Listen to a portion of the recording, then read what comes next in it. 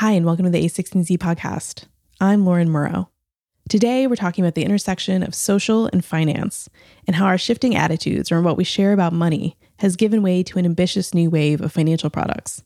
While revealing one's financial information was once considered taboo, now people are more apt than ever to openly discuss money online, particularly Gen Z and millennials. That's evident on both ends of the spectrum, whether people are bemoaning their crushing levels of student debt on Twitter and Instagram, or bragging about their latest stock trades on Wall Street bets.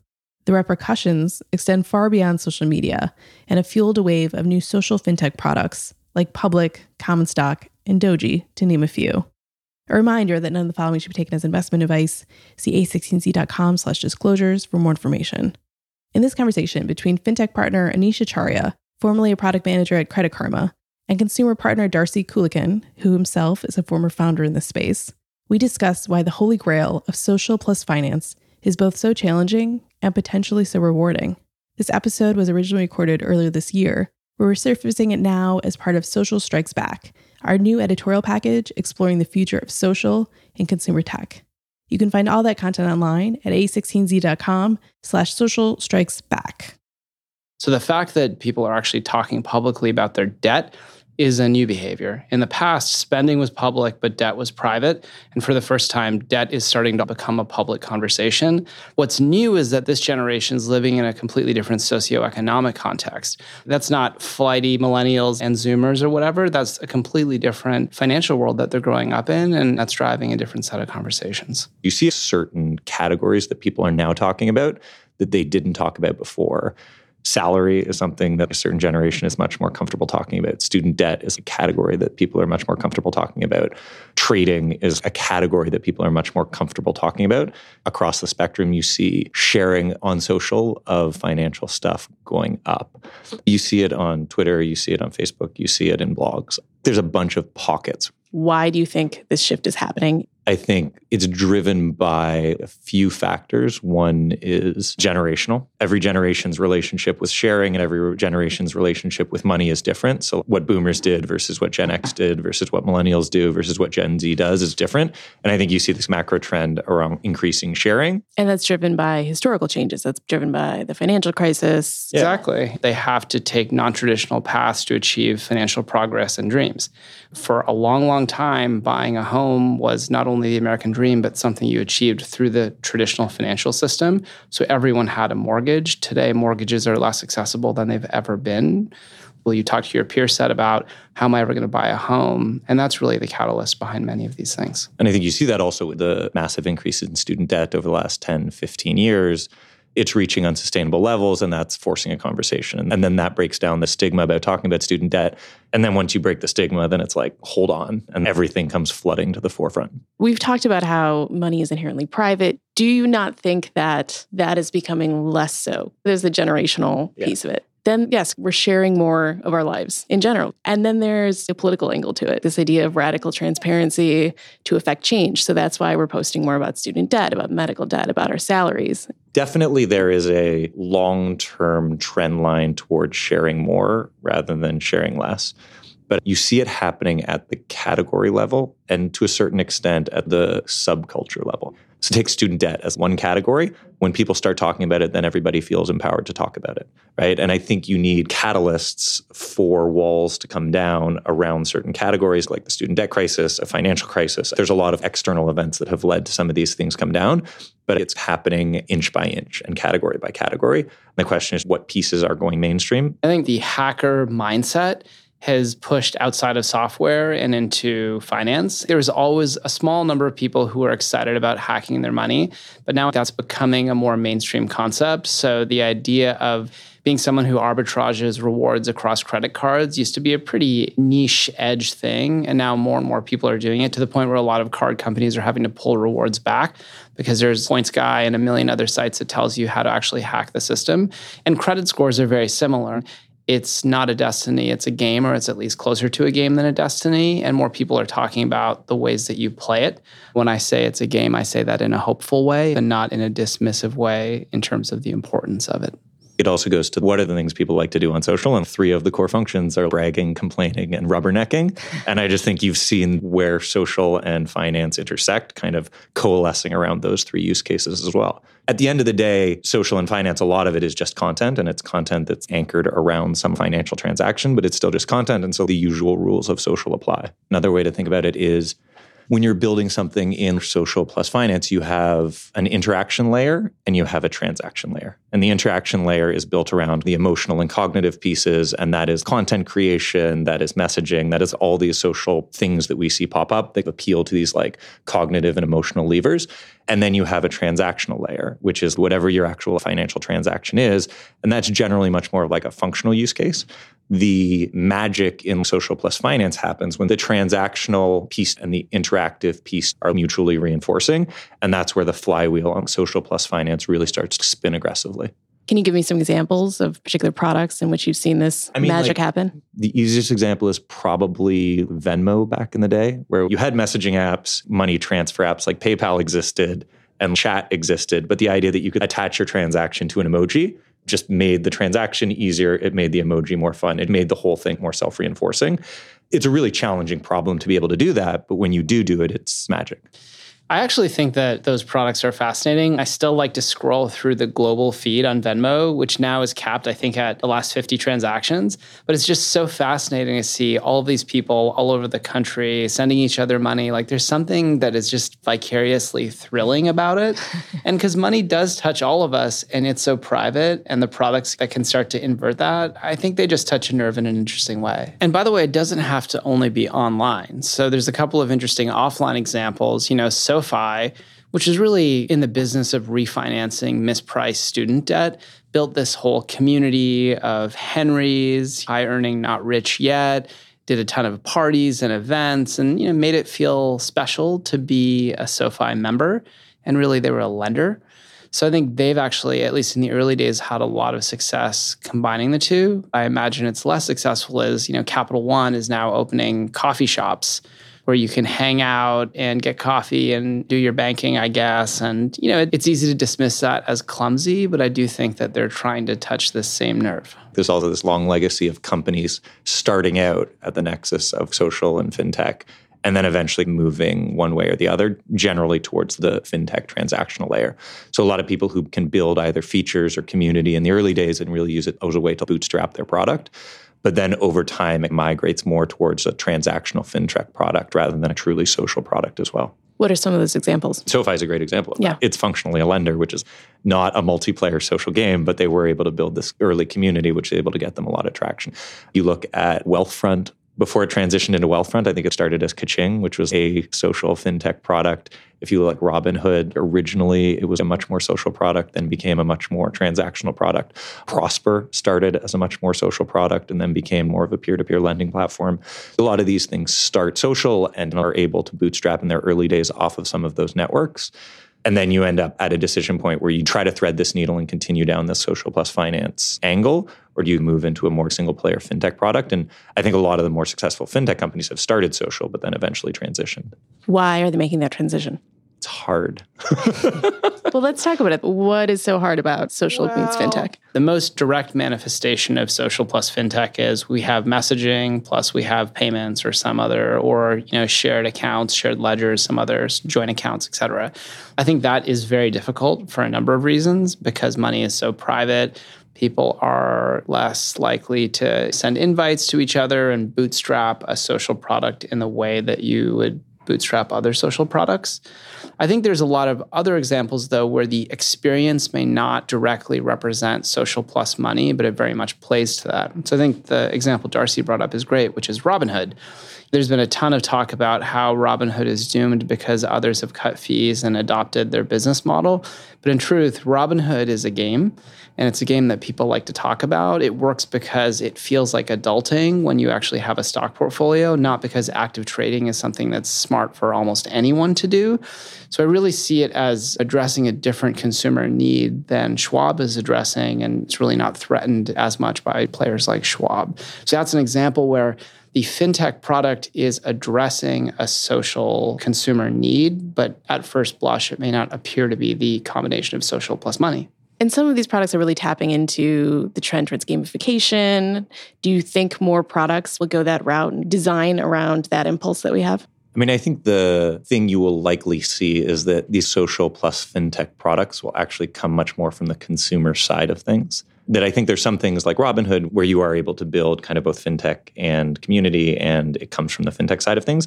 Another encouraging angle to it is the things that are coming from the social side. So whether it's a bunch of the chat apps that now have wallets and payments installed in them, or even something as weird as Fortnite, which is technically a game, but they have V-Bucks and they have these economies built into them.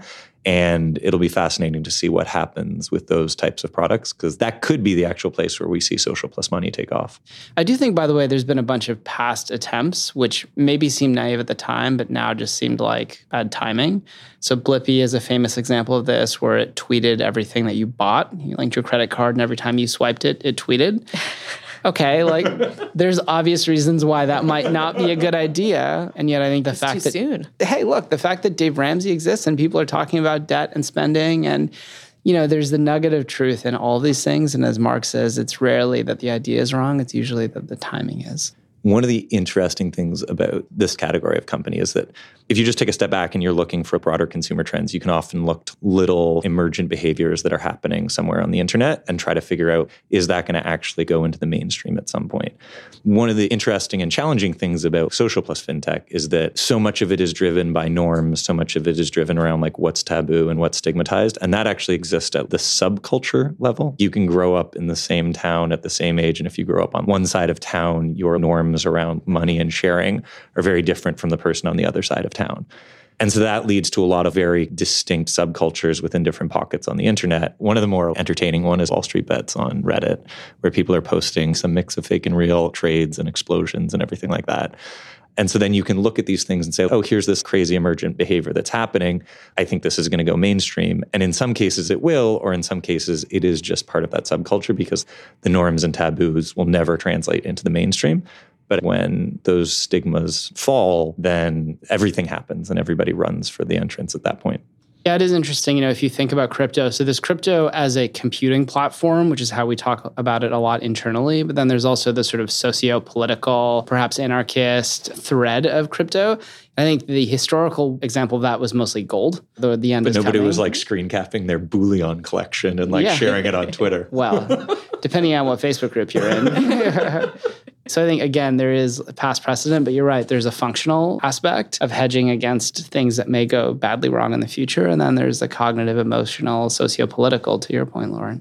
Crypto is fascinating because it's a subculture that has a totally different relationship with transparency and anonymity and all of these different dimensions. And just changing the form factor of value from $1 to some sort of token has freed an entire segment of people to talk about it and have a different relationship with it.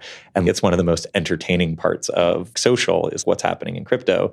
And again, the concept of crypto versus the concept of money created a psychological shift in some people that then made the norms around it much different. So you're saying there are these subgroups, little niche categories, but it's difficult to build a business around them until they reach that tipping point. I actually think you can build great businesses around some of these subcultures. There's a lot of these quote unquote niche, but they can be massive niches, right? Like Wall Street Bets has like 800,000 members. People always want to talk about how they're making money. It's having debt that's always been private. So the hardest problem in terms of social and money is having people talk about their debt, which is why people don't want to have a relationship with their lender or talk in too much detail about certainly their credit card debt because they feel bad about it. They feel like it reflects poorly on them. I was just checking Insta right now, and there's 675,000 posts for hashtag debt-free journey. This has become a public conversation, and a lot of it is happening on Instagram. And I think that's the hardest problem, the hardest segment to actually unlock. So I actually think we're pretty far ahead right now. Well, and to your point, Wall Street Bets is not just about, I made a bunch of money. It's also people posting, shit, I just lost a bunch of money. Yeah. Though the subtext is, look at all the swagger I've got. I can lose all this money and it's all good, you know? Not always. Fair. Where this gets a lot more interesting is looking beyond social media and social networks and starting to talk about how this stuff drives an emergent set of products and how products are designed. Lauren and I both talked about this, which is the concept that as a product, you can create value in a functional way, which is, hey, my credit score was X and now it's X plus Y. You can create value in a cognitive way, which is, hey, I now better understand my credit score. Or you can create value in an emotional way, which is, I feel better about my credit score and my financial situation. Historically, most products have been designed with a complete focus on the functional. And now we're seeing the next generation of not just fintech, but consumer products think more about cognitive and emotional. There's also more offline examples than we're all typically aware of. So one I learned about over the last few years is called ROSCAs, which is Rotating Savings and Credit Associations, which are these offline communities that are managed in mostly immigrant communities, managed by an individual where everyone contributes, let's say, $1,000 a month. And then each month, if there are 10 members, one member receives $10,000. And typically, these are folks in your community. You might meet them at church, and it's really hard to save $10,000. It's a lot easier to contribute $1,000 a month. And then when you receive the lump sum, there's always some big thing you want to do with the $10,000. There's tons of examples of these micro communities, has not yet successfully been brought online. So, not everything is sort of starting from zero when it comes to digital products. And those ones are interesting because there's a different iteration of those in every single culture and every single country, right? And it is this robust offline behavior. And the question is, how do you bring it online? And how do you bring it online in a way that is culturally specific enough that it reflects the norms of that culture, but also in a way that's scalable? So there's the example of ROSCAs in a lot of communities all over the world. And then I think if you look at the flip of that, what's the extreme San Francisco version? It's a lot of people here do things like invest in restaurants. Why would you ever invest in a restaurant? You're probably not going to get your money back. There's no liquidity. At best, it's sort of like cool to tell your friends maybe that you're an investor there. Maybe you skip a sort of reservation. It goes to your emotional versus transactional. Totally. It's not a transactional piece. It's the emotion of the finance. Right? Exactly. But the proof point of actually investing in something versus just frequenting something is very different. People want to participate. They want to express these preferences, and money is the strongest way to do so. Well, and another example of it, something that's inherently social. You're investing in something that then has a built-in social network in the investment. Well, there's also this right. like amazing trend around fractional ownership. So there's a category of companies that includes Rally Road and Otis and Mythic. They will take some asset, be it a classic car, be it some like culturally significant item, be it a magic card, be it a case of wine. There's like a different version of all of this. And they will take that asset and they'll functionally securitize it. And then you as a user can purchase shares of that asset. And then in some cases, depending on the kind of investment that you make, you get certain levels of access or swag or other things that are associated with ownership. So on the one hand, you actually have a piece of equity, a share in something that is theoretically valuable because it's actually a hard asset that has value. On the other side, you have the status of owner within this piece that is of value in a more emotional sense, which you're investing in cultural pieces, right? Which may or may not be a good financial investment, but from an emotional cognitive side can be really, really rewarding. So I think that's another version where this idea of social plus fintech is taking off. I love this example. We've talked about this internally as perhaps the future of museums. And I think that vision is really interesting. And it's much more emotional than rational. What's the potential there? Are there areas where you see opportunity in some of these niche groups? I think social and finance is like the holy grail, right? The social version of most products is the best version of most products. Engagement is higher, retention is higher, customer acquisition costs go down. All these things that most consumer fintech companies struggle with are solved by building the social product. To the extent that you can get something that threads that needle between social and fintech, it's amazing. It's magical. It's this incredible thing that happens when it actually happens. It's really hard to do, but when it does happen, it's phenomenal. I think the biggest opportunity comes from finding the emergent behavior within niche groups at the social level, at the community level, and then figuring out how fintech or a transactional layer layers into or on top of that. The saying is every company is eventually going to become a fintech company. And I think that is probably the direction in which it goes, in which you have weird social behavior that has some ability to layer transaction inside of it. And then that's how social plus money takes off. In my mind, the most direct way to start seeing this play out is just having more fintech products address emotional needs as well as functional and cognitive needs. And there's some fintech products like Joy, an app where you sort of rate every transaction on how it made you feel. Mm-hmm. And the goal of the game, of course, is to only spend money on things that make you feel good, which is kind of interesting. So I think that's a product that's completely designed around a set of emotional needs with perhaps a set of functional outcomes as a happy side effect. I think there's probably a middle ground where a lot of products that are focused on helping you buy your first home or reduce your debt or invest in stocks can actually start to design for these emotional needs when it comes to money. And that's how we actually start to see this achieve scale. Are there companies right now that you see making strides in that direction? I think an example of a company that's really gotten this right is Credit Karma. And granted, I was at Credit Karma, but if you look at the tone of the emails, if you look at the ads that are on TV, if you look at the way the product is positioned, it plays as much to sort of curiosity and taking some of the heaviness out of credit.